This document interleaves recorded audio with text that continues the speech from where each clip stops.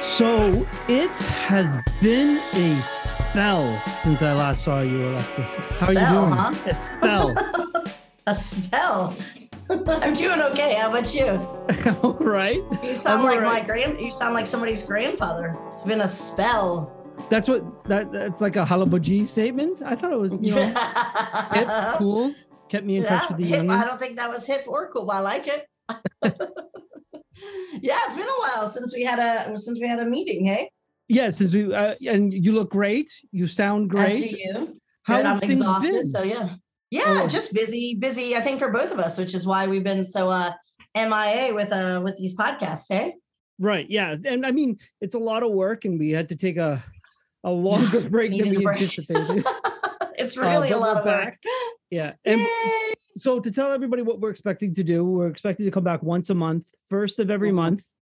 And that's about it. There's so much more to say than that. Not much more to say than that. And we're back just in time for 4-3. So this was good timing since this is a big hot topic on our podcast. Yeah. So, I mean, since this is really like the first time that we've talked since then, any changes, any differences that you've noticed with yourself or with the island? Oh, that's one hell of a question, Terrell. I'm going to skip the any changes about myself. That's fine. And then, and honestly, I think with the island, I've been too damn busy to even see. It seems things are picking up. I saw that you posted recently that the first tourist ship came back in the first one in 3 years, the cruise ship. Yeah. So I imagine this summer, we're either going to see a lot of people or we're going to see less because everybody can leave the country now. It'll be interesting anyways. Fewer people are apparently coming, domestic tourists are coming to the island, right? But flight tickets are still astronomically expensive. Oh, unbelievable. To get off this island and get back on this island, it's crazy. I remember days when we were paying $10. It's ridiculous. I don't remember it being that little, but I remember like 30,000. I remember getting 30,000, 20,000, but I've definitely scored some sale tickets way back in the day, but I don't think you left the island as much as I did. I never left the island. No. Right. No. So, and it doesn't help that I have a fear of flying. I'm assuming you don't. The older I get, the more fearful I am of everything. But no, I'm okay for the time being. Well, I guess that is, and the interesting thing about that, the cruise ship that came here was the cruise ship that made all that noise and news back in February 2020, because it was the one that was docked off of Japan with all the COVID cases. Oh, good Lord. Okay. Right? I think there was like a couple of deaths, 600 COVID cases. Yeah. And it's the same boat that just came. There's something, there's not ironic, but it's not really like a book ending to it. It's just interesting. Something to note, right? I like that. I like the book ending. Well, yeah. It's like started with and ended with. I don't know. Yeah. Yeah, but it'll be interesting spring and summer for sure. Oh, for sure. And now that spring is here, we get to enjoy the nice weather. But one of the things that I started enjoying because of the burnout and the stress and blah, blah, blah is jjimjilbangs. You like jjimjilbangs? I do like jjimjilbangs. For sure I had a few friends that kept going during the pandemic, and that was a hell no for me. There's no way I was going into a hot, sweaty anything with other people during the pandemic. But I like them. And I like Jeju's. There's some nice ones here. Yeah. Do you have a preference? Do you have like a favorite? There was a one in Noyoung in Jeju above Tom and Tom's, and it had all the rooms. It had like the jade room and the pink coral room and the pizza oven room, and that was one of my favorites. I think I just recently went there. Oh, really? Yeah. I haven't been in, like I said, years. Yeah. I love I used to like going with my buddy, after drinking or, or like you just go for a soak. But now that I'm older, it's a fantastic way to spend a Sunday just like relaxing with your family. It's great. Yeah. But the thing that I've noticed is like, they're not popular anymore, right? Like there are fewer and fewer people there. That doesn't surprise me because, like I said, nobody, I certainly wasn't going during the pandemic, but maybe it's just kind of like it needs to pick back up like everything else. I think it's a younger cultural thing that they don't like it. Like, not that they don't like it, but they don't need it anymore because my mother-in-law lives at her jjimjilbang, right? Yeah. And I'm often the youngest person who goes in there. That makes sense. It for sure is got the air of community. You know, like I live on one street. The street right behind me has a little mini one. And I always see the Ajumas walking with their, their plastic Daiso basket full of their, their stuff. But you never see anyone young, like you said. Yeah. And that leads me to the next thing, which is something that I noticed. And this is my fancy segue. Okay. There was no children either, except for my daughter. Oh, I love that though. There was, because like back in the day when you were going, like I had one in Donham that I would go to. And I think the first time I went a couple times, and the first time I saw a student, and I was like, nope, never coming to this one again. Because I don't want to, hang out in Jibjabang where my students are. No, that's different. Yeah. Right. So I think a lot. Yeah. So I love hearing, and also not a big fan of the children. So I love hearing that there's no kids. Well, that's part of, like my fancy segue. It's part of the aging population is finally catching up on Jeju since we last talked, right? Yeah. So like since we last talked, the population of Jeju has actually decreased for the first time since it hit the 700,000 mark. Yeah. Right. Yeah. So because there's so few births, the population has dropped down to like 699,000, which is still a lot. That's still a lot. Jeju wants to be a province of 1.5 million, and the population is decreasing, which I thought was interesting. Did they declare that? When did they say that? 1.5 million. They want to be part of the plan. It's just part of the plan. There's no room here. There's no places to park. But okay, right. Good. Because like last year, the births on the island was only 3,600. Right. Yeah.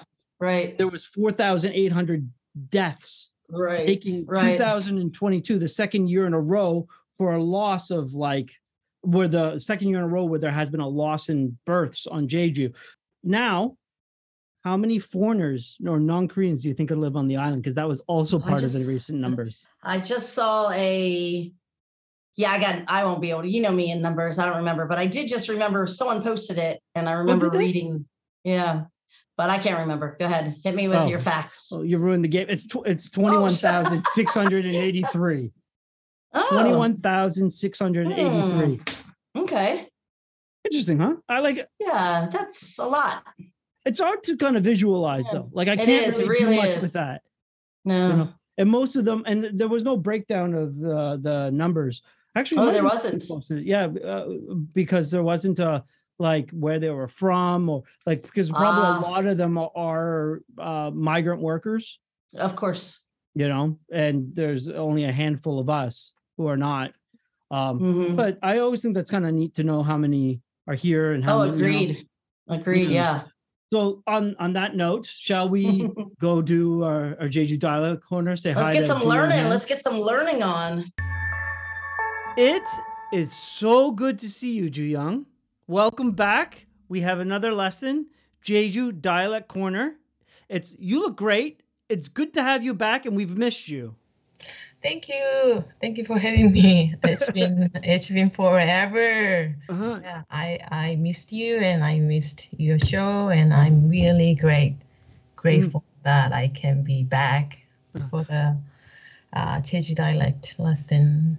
Well, it wouldn't be me, you, and Jeju without you. So thank you. So how have you been in this long, unfortunate hiatus? How have you been? Well, same old. Picking up ocean trash and surfing, skateboarding, snowboarding. Anything on a board. Yeah. Is that a new thing that you've discovered? Your love of boards? No, not. Well, I went snowboarding first time 10 years ago, and I broke my tailbone. Oh. So, yeah, it took me some time to. But skateboarding, I it's first time actually. I mean, that coverboarding. I have been coverboarding. Like land surfing thing. Longboarding? No, not longboard, but it's just different. Okay. Anyway, so it's just regular skateboard, I just started learning last year, the end of last year. Yeah. How are you doing? Not bad. Oh, good. I'm glad to hear it. No major falls. Your tailbone's still intact. Yeah. Safe. Okay. Yeah. Where's your favorite place to skateboard? Oh, actually, there's really cool place down in Jungmun. It's called Pipeline. Pipeline, yeah. So, yeah, the owner, I know him because he's just surfer. So yeah, I go there down there. Oh, Yeah. really? I went once. I took my daughter when they first opened. Oh. Yeah, and she was young, and she was way too young to try. And I've always wanted to skateboard, and so I tried. You should try now. Yeah. I was very unsuccessful. I was very unsuccessful, and I was reminded of my failure for days afterwards because I hurt my hip pretty. I smacked it pretty good. I like to skate, like ice skating, rollerblading. That's where I feel comfortable. But I never grew up, surfing or skateboarding. But what about surfing? Jungmun as well is your favorite place? Yes. On Jeju, yes. Are you surfing now? Yeah, I mean, I surfed a lot last year, and this year I think I won Iho and Woljong. Woljong, you could go to Woljong now and surf? Yeah, but now the current is changing. Yeah, isn't it Iho? You have to go to Iho, right? It's nowadays it's sometimes Iho, sometimes Jungmun. So it's the Jungmun season is coming up. Right. Yeah. And Jeju, and weather on Jeju is so warm that you can literally surf all year as long as you have like a decent wetsuit. On Jeju? Yeah, on Jeju. Yeah. Year round? No, I don't agree. Yes, there is the surf, but usually the winter season the surf is not that good.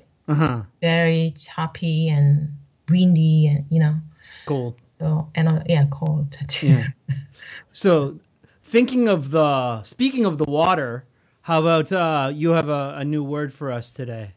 Yes, I have a word for you guys. You guys have heard about Hanya, which is woman diver. Right? Women divers, yeah. Yeah, woman diver. Yeah. Designated as UNESCO heritage.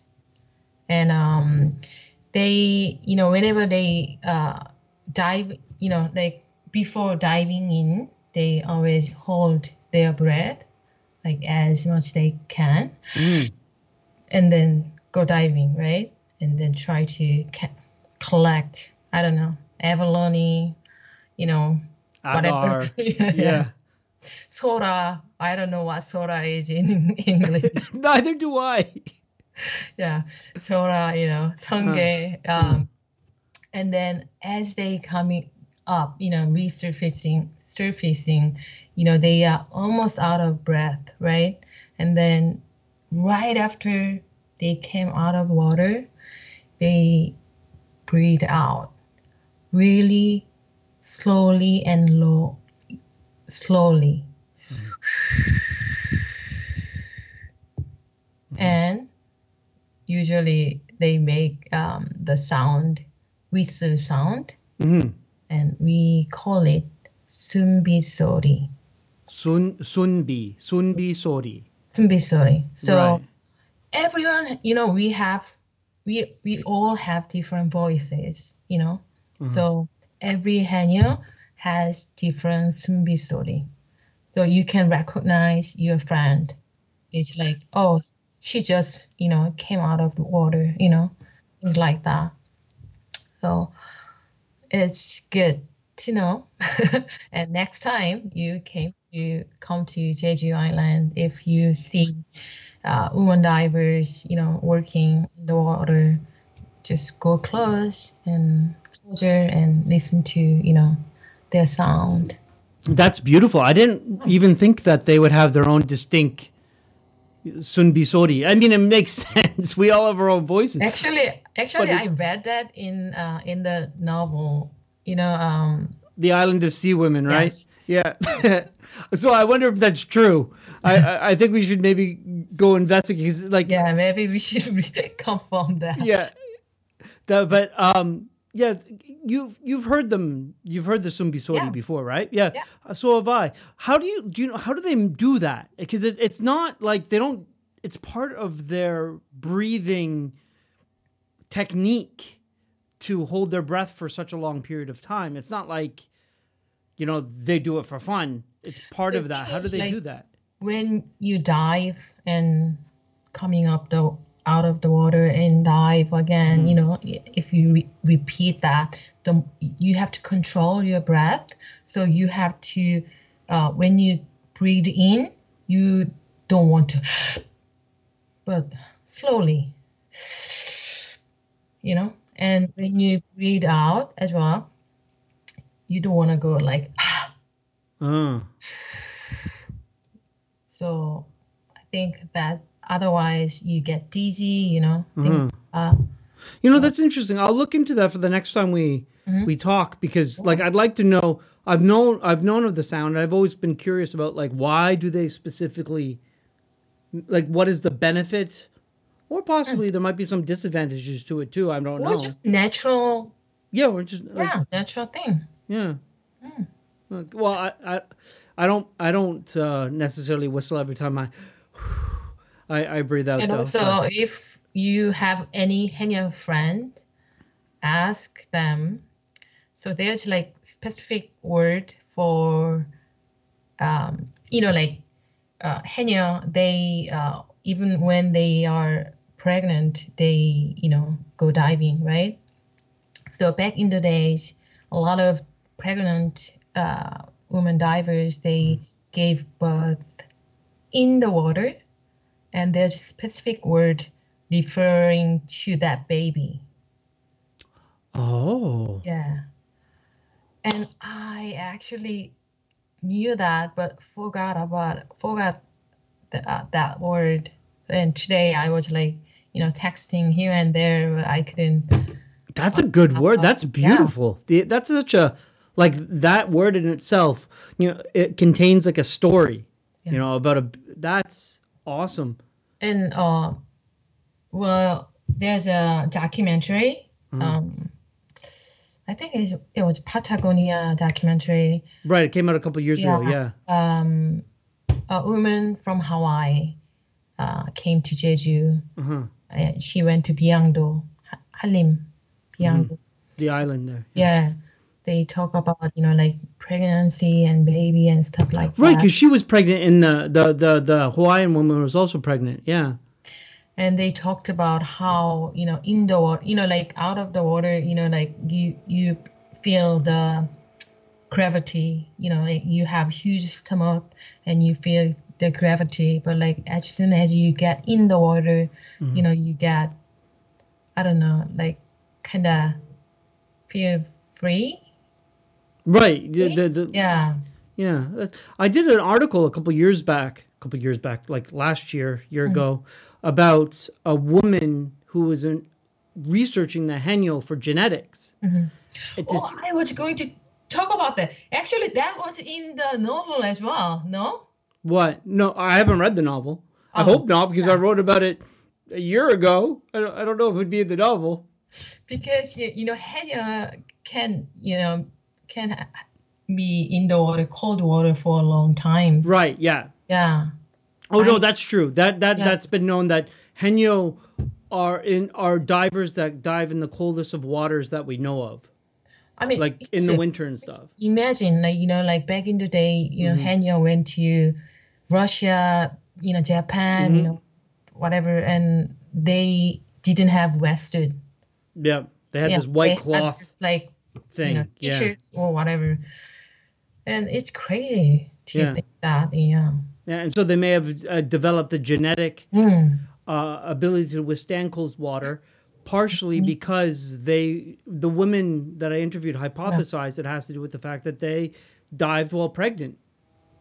That may have over generations and stuff affect the fetus and allow them to sustain for possibly also to hold their breath for long periods of time so they can produce the beautiful Sunbi Sori. Can we, okay, quickly, we've gone so much longer. Alexis is going to be so mad at us, but Sunbi Sori. Yes. Sori means sound. Yes. Sunbi means... I don't actually teach Mr. Shit. Right, but Sunbi is the Jeju Saturi part of it, yes. the Jeju dialect part, because Sori is just sound, right? Mm-hmm. Can you say it for us one more time? Sunbi Sori. Sunbi Sori. It's so good to see you. Good to see you too. Talk to you again soon. And that was another segment with our teacher, Ju Young Han. Thank you so much. And it's so good to see her again. It was unfortunate you weren't there, but there'll be more to come in the future. Now, definitely. With, as you said at the start of the episode, Sasam, Jeju 4-3, Jeju Massacre, Jeju Incident, the 75th anniversary is on the horizon. And I kind of took the opportunity recently, and not to pump my own tires, or you should, because it was good. So go ahead, pump. Wait. That's not the phrase.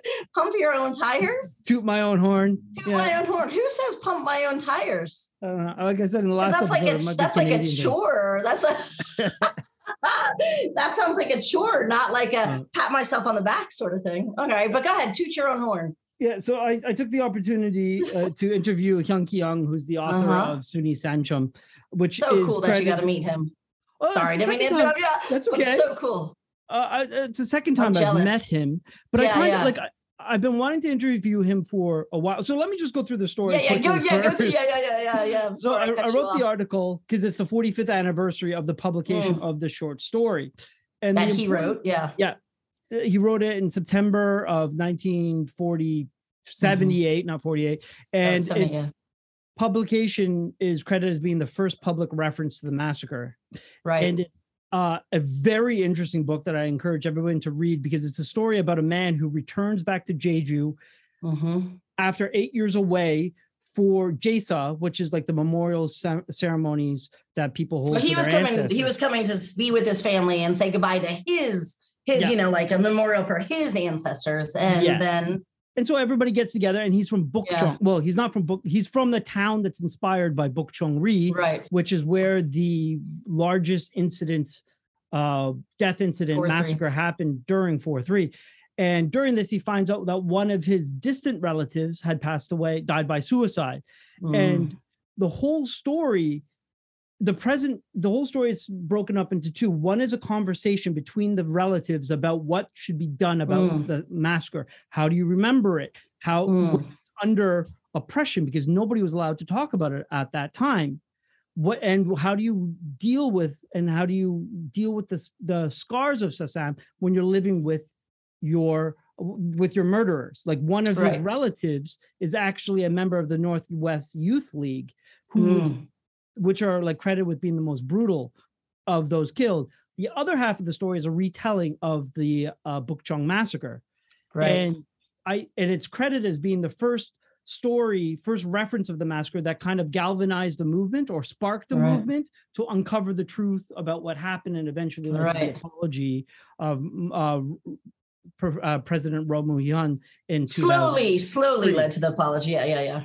So just to remind everyone, this book, the author Daryl was referencing, this book was written, published in 78. Am I correct? 78? Yeah. So it's right here. Yeah, there it is. Yeah. So and it was published in September of 1978, and then it came out in a short story form and in a short collection of short stories the next year. And after its publication, he was arrested and tortured and beaten for having written it and published it. Yeah. Because your article, Daryl, you toot your horn as much as you want, because it was really well written. And first of all, I just think it's so cool you got to sit face to face with that dude. So much history, just his history alone. Never mind the history that he was tackling in his stories.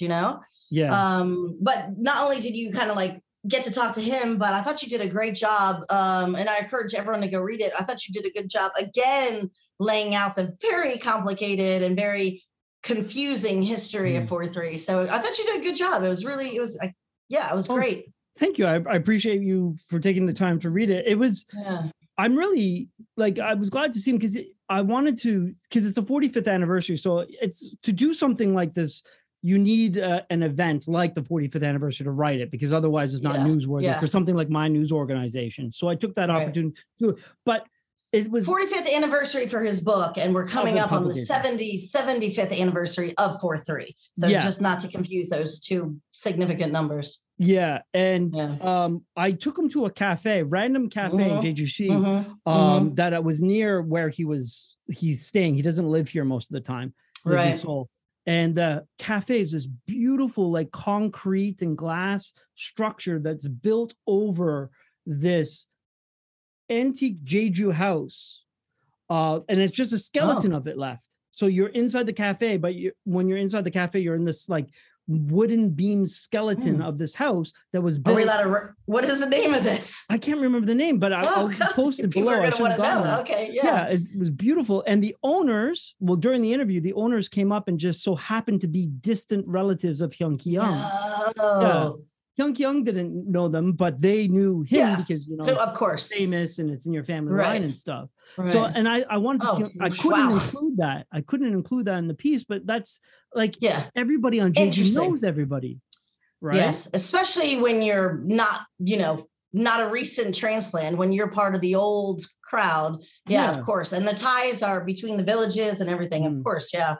And to me, that it's like, that's one of the reasons. Well, maybe not reasons, but it's that's sort of integral to the massacre itself, is because it was perpetrated by people from the mainland who didn't understand the people that lived here and the connections between all the people that lived here, because people were slaughtered for helping out those that had escaped to the mountains, but they don't realize that they're not just neighbors, they're like old generational family and like old generation neighbors and things like that.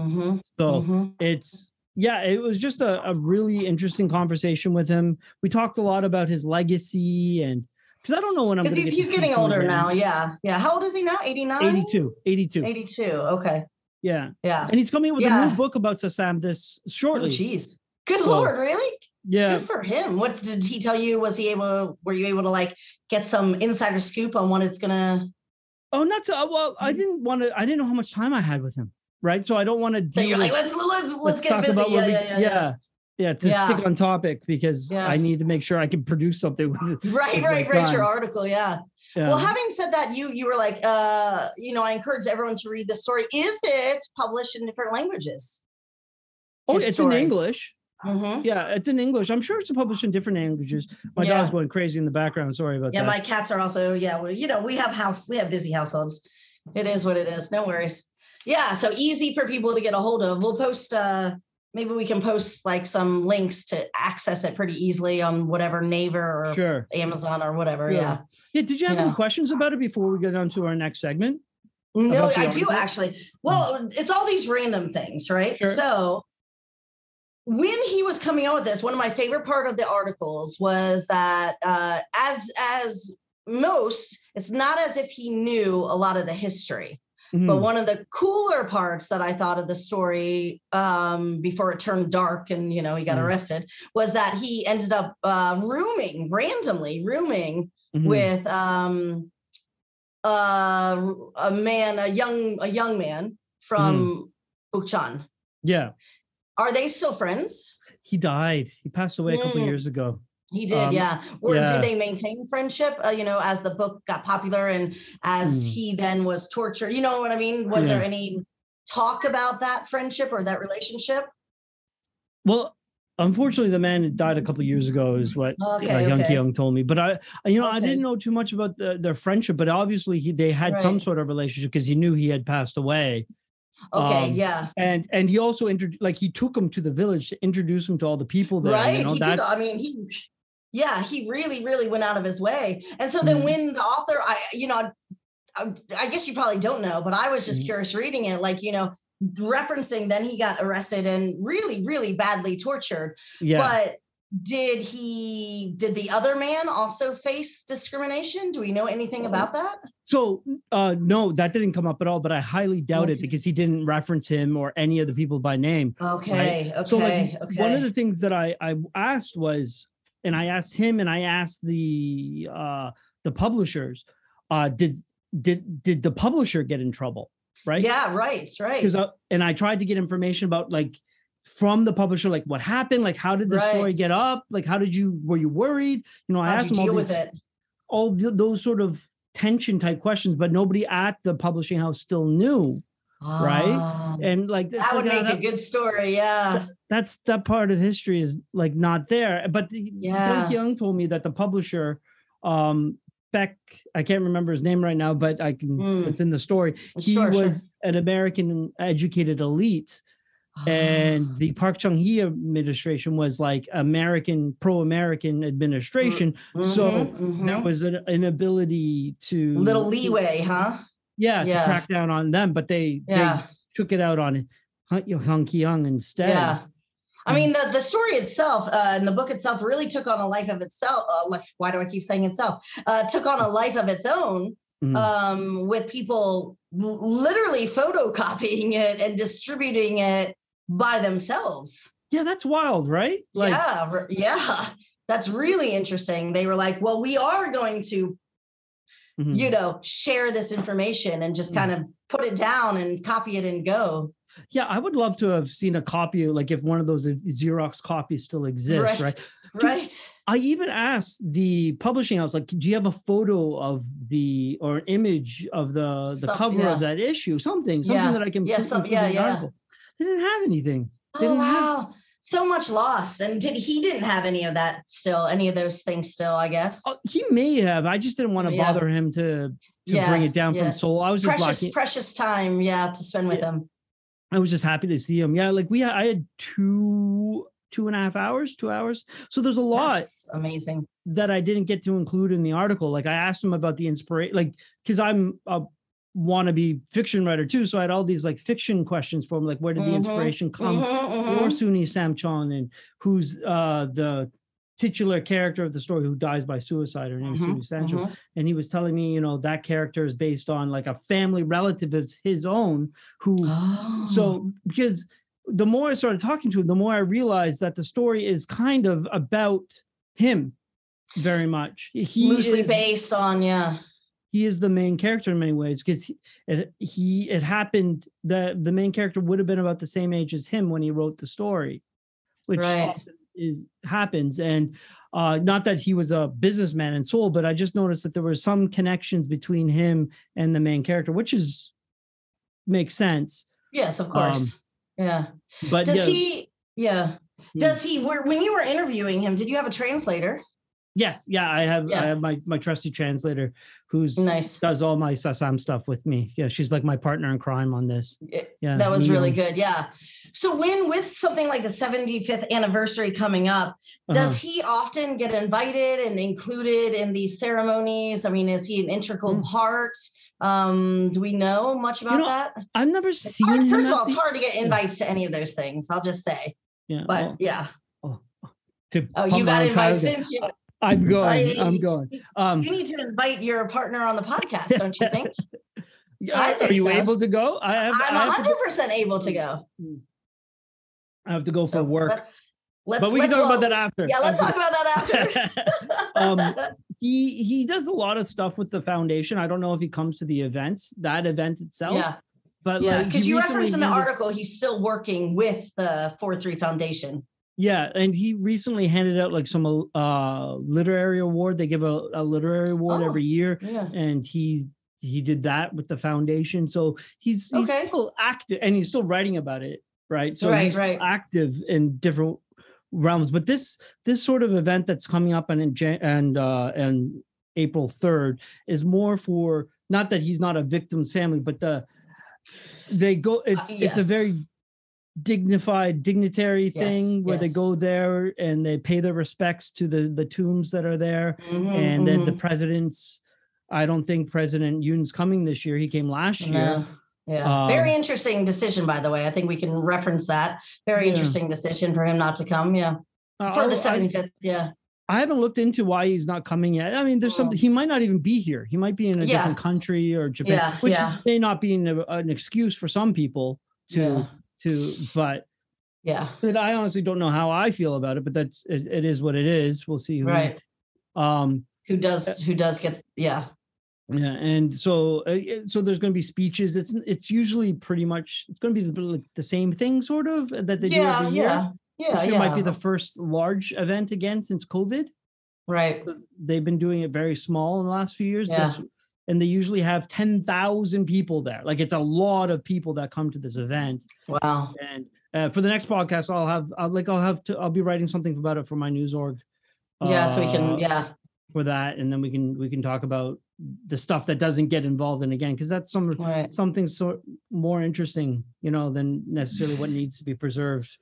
Right. It's an addition. Yeah. But having said that, we should probably, in this episode, maybe reference some of our past episodes where do you remember the numbers on those?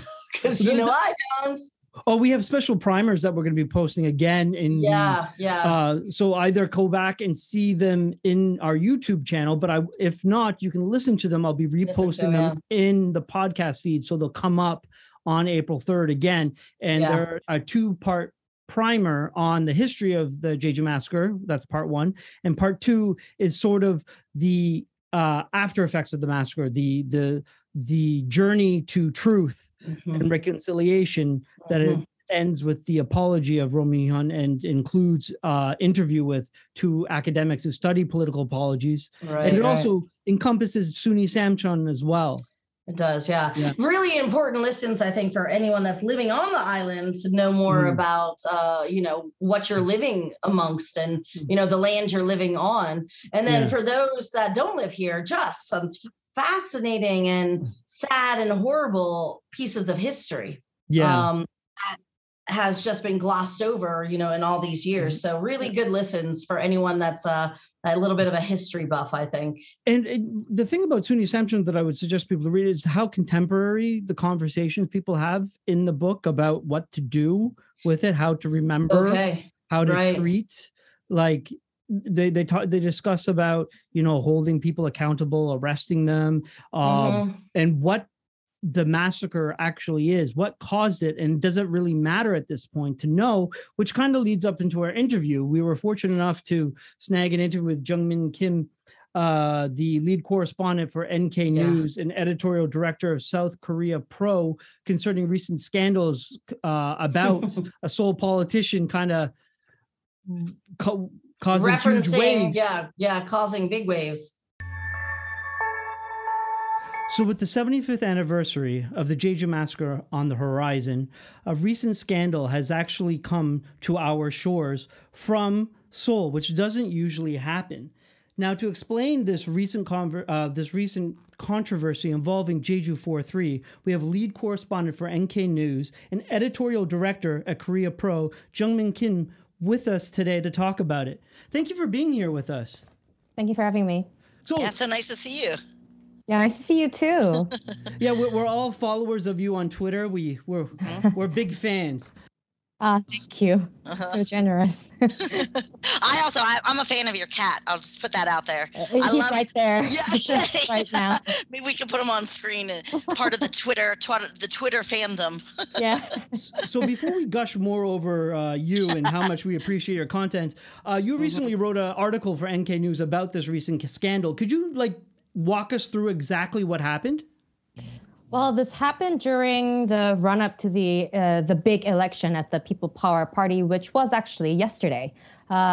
People Power Party was holding 2 elections. One was for the party leadership and one was for what they call Supreme Council. It's a very high-profile, high-level decision-making body in the party, and it means a lot for the lawmakers. So what the lawmakers usually do is they go to provinces, cities outside Seoul to meet their supporters and conduct speeches, sometimes catering to the audience of that specific area. And defector lawmaker Tae Young-ho, he is the lawmaker that represents a very affluent district, Gangnam in Seoul. And he went to Jeju as part of his election activities, and he went there to make a speech. But right before he done that, he went to the memorial altar for the victims of the Jeju massacre, and he kneeled down and and apparently he said a few words at the altar that he shared afterwards on his personal Facebook page, and reporters wrote about it. And that enraged a lot of victims' families and a lot of activist groups as well. Because of the content of his remarks, he was saying that as someone who used to work for the Kim Il-sung family regime of North Korea, which he referred to, who were the prime movers in the Jeju April 3 incident, I hereby kneel down to ask for forgiveness to all of the victims who were unjustly sacrificed and their bereaved families. So this is a very loaded sentence. And after he apologized for his former government, the involvement of Communist Party in the history of the massacre, it's already a very, very sensitive issue, especially for the victim's family. And for him to say that without much context in Jeju at the altar, it brought a lot of attention from South Korean media. And afterwards, because he got so much criticism, he tried to explain what he meant by it. And he was using the other election speeches in Jeju and in other places as well to say that he actually learned that in North Korea when he was a student, and that he actually believes that. And he was giving his version of what he knows as history to South Korean supporters, which wasn't received well from both aisles of the party, it seems. I thought that was really interesting. There's so much to talk about, but just that last part of your introduction, where he talked about that he went to school, and he's like basically saying, I learned this from my textbooks in North Korea where I went to university. So he really like put another stamp on it, kind of saying, no, really, this is what I learned. This is what I believe. Well, and also you cannot really verify that unless you also worked or studied in North Korea. And actually, Chu Sung-ha, another high-profile defector in Seoul, who is currently a reporter at a major news outlet, he actually went on, I think, radio interview and said that although he was also living in Pyongyang, he has never learned that. But it is true that North Koreans use that as a propaganda to show that there were actual loyalists in South Korea during the state-building period for Kim Il-sung, which is true. But he was saying that it's more of a subtle matter, that it's not in like textbook, but that maybe some elite people learn about that as part of propaganda. Yeah. And afterwards, Tae-yong wrote multiple statements explaining what he meant by it. He said that he's not saying that the government and the state violence is something to forgive. He said that recognizing that, plus how there were communist instruction directly for Kim Il-sung, that he thinks that both things has to be recognized. And he doubled down on that basically even after criticism. Yeah, I think he even had another press conference, didn't he, on February 15th, maybe? Yeah. No, he was referred to the ethics committee over it, but he also had another press conference, I believe, where he, like you said, doubled down and said, no, the instructions for the uprising on April 3rd came directly from Pyongyang, which is wild accusation. Like, it's wild to think of that because of the implications of it, you know? What was your first response when you heard this, when you were like tasked with covering it? Well, when that, because I know the lawmaker Tae-yong, Congressman Tae-yong, like I have known him for many years, and like looking at him from press point of view, looking at how he conducts election procedures, I don't think from my perspective, it seemed like he actually meant it. It seemed like he actually meant to apologize. He sincerely wanted to somehow apologize. Of course, there's a strategy attached to it because maybe from his point of view, he thought that apologizing will make sense as someone who wants Jeju votes. But then the problem is the history is very, very complicated. Especially if you look at the investigation report from the early 2000s. they do mention the South Korea chapter of the Workers' Party, but because yes, the manual. Yes, but because it's such a controversial topic, there's an entire chapter in the investigation dedicated to whether or not there were direct instructions from the headquarters of the South Korea chapter of the Workers' Party Korea or Pyongyang.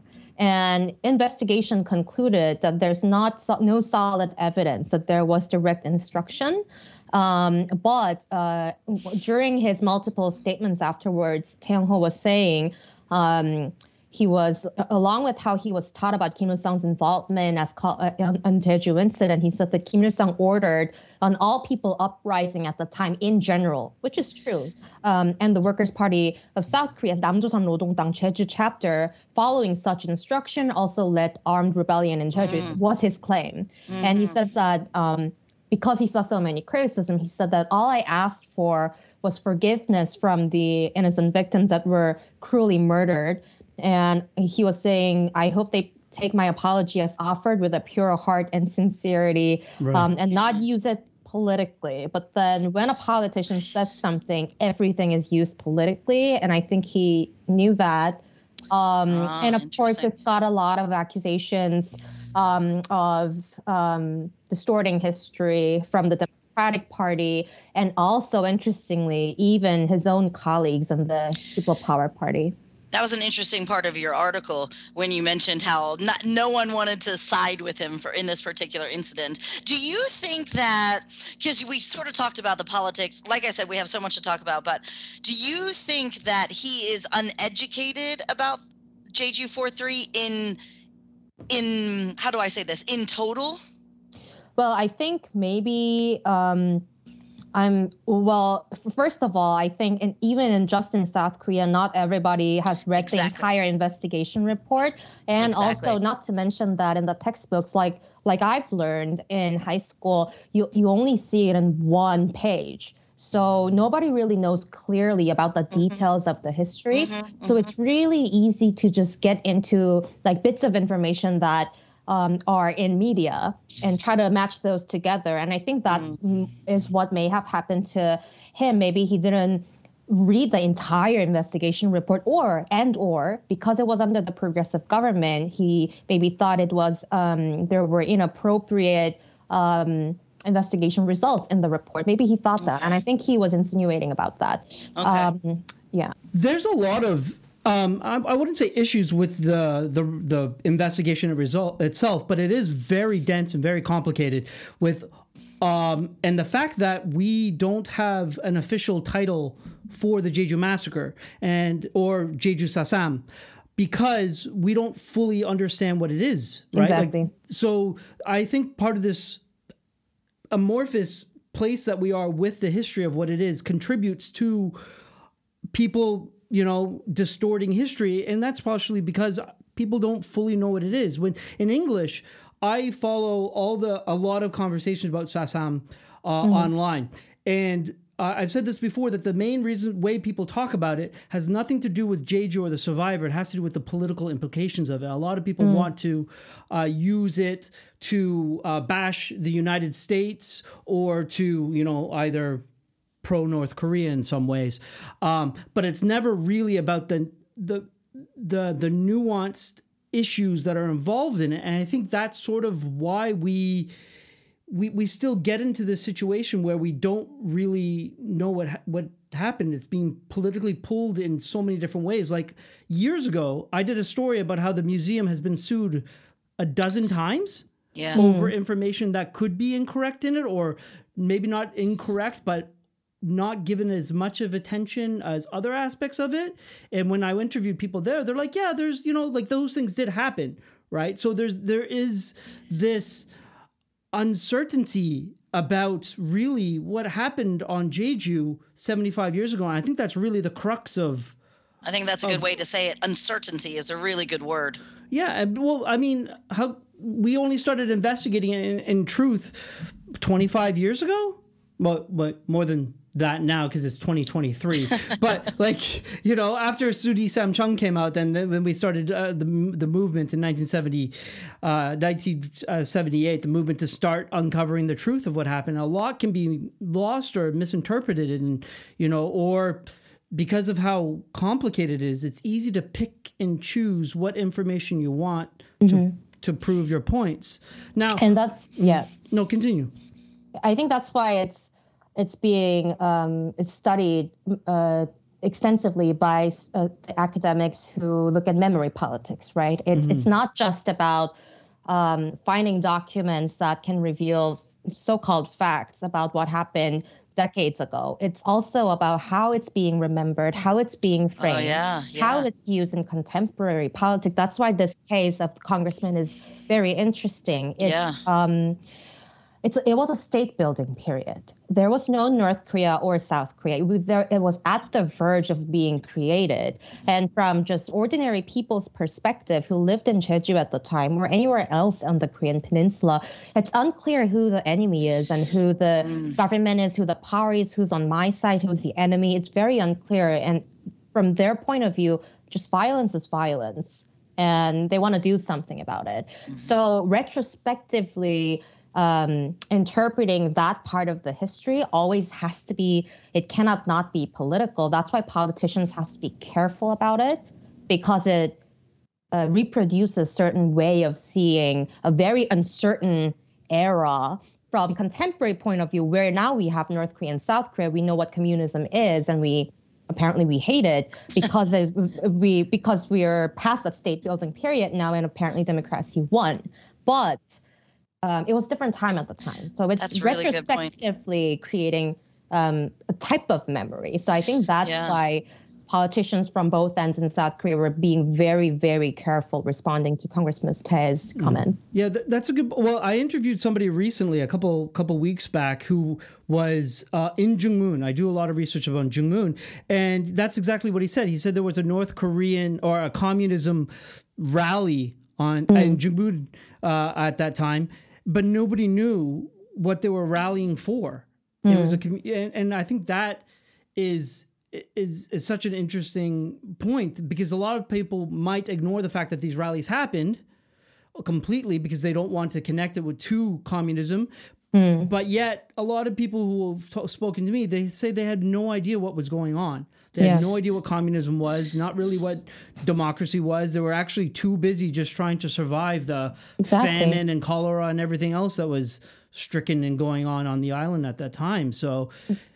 But you mentioned this a little bit. I want to interrupt you just for the common listener. When you say they didn't know what was going on at the time, are you saying we now, looking back, can't say what the rally was for, or that the people around were not aware what the rally was for? Can you clarify that? Well, we know what communism is now, right? And and what it means in a Korean context, in a Korean peninsula context. Back then, they didn't, right? North Korea, the communism in itself didn't have this negative connotations it has now in a democratic lens, right? So and having a rally at, and not really sure what it is, it's a political rally, I would probably go out and see what it is. Gotcha. Right? Okay. Maybe some people truly understood what communism was that was like spearheading this thing, but not everybody. Most of them probably didn't. That makes sense. And then that goes into, Jungmin, one of the things I was curious about, having read your article, is what exactly do you think that the Jeju people were so upset about being linked? What is it that the feeling was that there was this just outcry against him? That's actually what I wanted to ask you, being on the ground in Jeju. I was actually curious, but there were a few Victims Family Association that came to Seoul to protest against that. And I reviewed what they were saying. It seems like they were actually referring back to the investigation report. They were saying that it was already concluded that there was no direct instruction to the rally from the headquarters of the Workers' Party Korea, and now you're revising that, a revisionist view of the history, basically. I think that part was officially what they were mad about, distorting history. But then if you think about it from family's point of view, if anyone lived in Jeju at the time, they would have been impacted. And to say that it was instructed directly by Kim Il-sung, even if you call them victims, it creates a weird dynamics where you start thinking, oh, so people said yes to a communist rally, and that makes it difficult for the families to explain to others what happened and why. So I think they were upset partly because of that. And another part was how it was used politically from Congressman Tae, because he was visiting the island for the votes. He was going there for the election. And to choose that as his talking point, I think that was also upsetting just for Jeju people in general as well. And Democratic Party, of course, they also used wrote a statement that was, they wrote a statement saying that Congressman Tae, you have to stop using the propaganda tactics that you learned in Korea. Yep. They said that, so they went for that angle. Really did. They dropped that word real quick. So let's think about this for a second. If it had been actually sent from North Korea as a message to conduct that attack, what would that mean? If there was a direct instruction. Yeah, if Kim Il-sung ordered that attack on April 3rd, 1948 to attack the polling stations and the government officials and all that kind of stuff.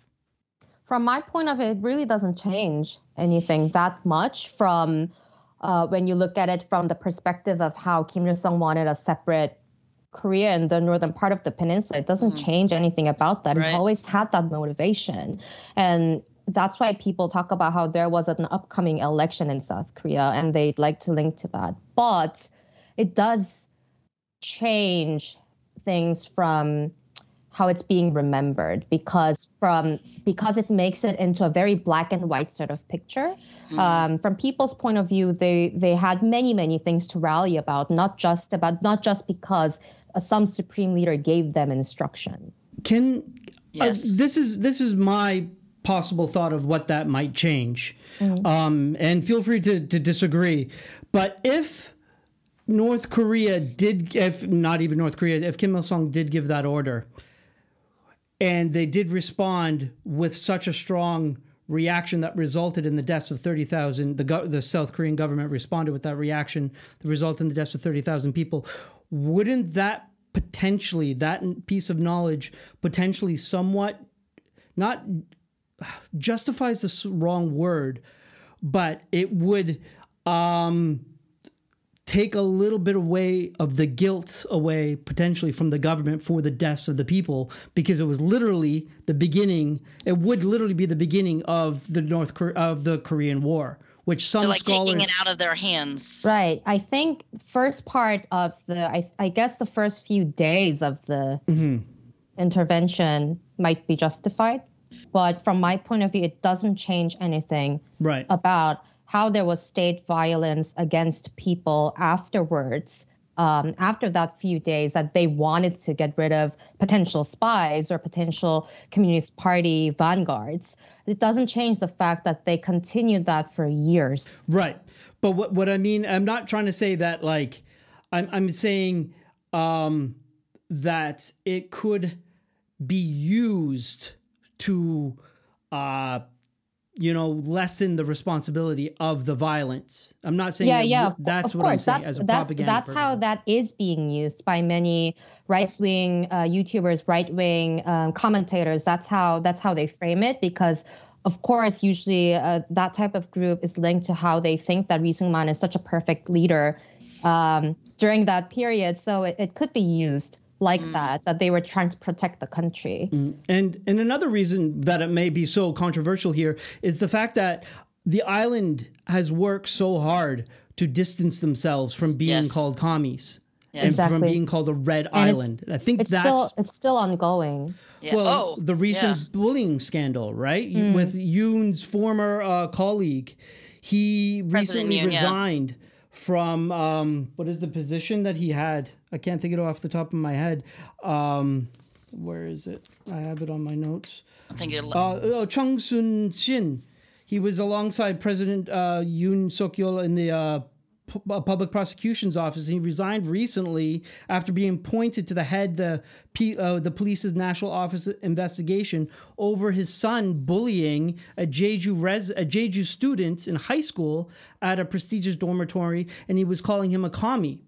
And he was calling him a Jeju pig, but also a commie, which is sort of kind of like connected to this issue because Jeju people have been, called that, and that term has been used until like 2000 to belittle and to prevent Jeju people from really actually participating in society. I've known people who had to move to the mainland to escape their association with Jeju, and they had to pretend that they weren't from here just in order to get jobs, and they were still hounded by police who found out who they, right? Just because their criminal history, yeah. Exactly. So I think that is one of the reasons why the local people would be upset about again being connected to, for this issue to again be connected to communism and to North Korea. Right. It has been a long struggle, and I think it was interesting how the families were citing what the president himself promised to the Jeju people a year ago. He said that he will work his best to make sure that the Jeju people are not defamed or by distorted history. And that's why he visited Jeju at the time. And I think that's why, because they know how much struggle that the Jeju residents have gone through in the past decades. And from political calculation, People Power Party knows this. And because they need the votes, I think that's why even the conservative, the most conservative lawmakers in that party, like Chung Jin-seok, they were drawing a line between Congressman Tae and them, saying that this is not a party line. You have to be more careful. We will do our best following Yoon's instruction to make sure that people are not defamed. Right. And so then to kind of wrap that, to go back to what you first said about the election was today? Yesterday. So what was the result of that? He won. Okay. Okay. Interesting. Because it was him, my first reaction when I heard this was I wanted to know if he had extra information we didn't. I was also curious because it didn't seem like he crafted a lie. It seemed like he actually believed and wanted to apologize. And that's what struck me as very interesting. And I would love to know more what he has been taught in North Korea. If that's the case, I would love to interview him. Right. To figure out what kind of pieces of information that led to the conclusion. He was citing some parts of history that he learned in North Korea and knows from what he learned in South Korea, as well as citing some of the close Kim Il-sung aides at the time and how some of them defected back to North Korea and they were considered loyal, considered martyrs. They were heroified in North Korea. But then so far I couldn't see hard evidence to support his main claim. He said 4 people, I believe. 4 people defected, went back on North Korean boats or something like that. Yeah. I'm only familiar with one person who went back, and that's Kim Dal-sam, who was the leader of the uprising on that day, and he died on fighting for North Korea during the Korean War. But I don't know how he got back there, and all of a sudden there's 3 other people that potentially went back on some sort of North Korean boat. Yeah. From where? Where did there's just a lot of questions that I would like to ask him about that. He'd be fun to have on the podcast. I also thought part of your article was really interesting because you did bring up that even in South Korea, in the textbooks in South Korea, it was only amended, and I can't quote the year because my memory is horrible, but South Korea textbooks were only amended not so long ago. So it does seem plausible that what was being taught in North Korea, maybe it's not so far-fetched. Right. I'm scared to ask my dad about it because probably the older generations in South Korea were also taught that it was a communist uprising. It was noted as communist-linked uprising for decades, and then after democratization, they dropped it, but it was still mentioned as uprising. But it was only amended just a few years ago when the textbooks were decentralized, but there are currently movements to change some parts of the textbooks back. So that's a space to keep an eye on as well, because there's a lot of other histories in South Korea and modern contemporary era that's going to be involved in that kind of changes. That was recently that recently was up for debate too, about the inclusion of Sasam in the history textbooks. And I believe Yoon's administration decided to keep it as is for now. But, I mean, it could still change. So what do you think this says about the current state of 4-3, the fact that this scandal happened? I think it shows how little Koreans know about it. Yes. I also feel guilty about it because I only learned about Jeju Sasam in college because my professors were really into memory politics, and some of them are academics that study the Jeju Sasam. And because I was in Asian studies, I got to luckily learn about that. And not just that, but also Nogunri incidents and other red baiting massacres, small and big massacres during the state building period on the Korean peninsula. And I personally have experience hearing about this from my grandma, who was also almost became the victim of red baiting at the time, because it was really unclear who's who. So it's a real part of the history for everybody, but then we don't get to learn the details. And I could see from the replies to the incident of Congressman Tae's remark that everybody has different ideas about what this is. Some people don't even really know about this. And also matched with lack of knowledge and sensitivity, political sensitivity, yes.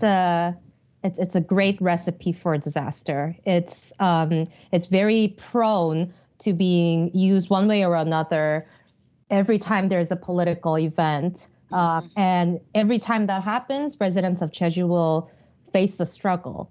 So I think way forward would be to be able to teach the full detail of the investigation as much as possible for the younger generations before it gets distorted and then handed down to history. Yeah. On one hand, I guess that's a good reason for the Jeju Families Association to constantly be on guard and ready to come back up against something like this. They hear it, they make a stand, they go and protest, So on one hand, they really need to be diligent. I believe that's the main function of those associations. Yeah. Talking to Hyun Ki-young, the author of Suri Samcheon recently, he was saying, I asked him about that same question I asked you, what do you think of the state of Sasam? And he said it's going to go up and down. It's going to be tugged back and forth based on the political control of the of the country.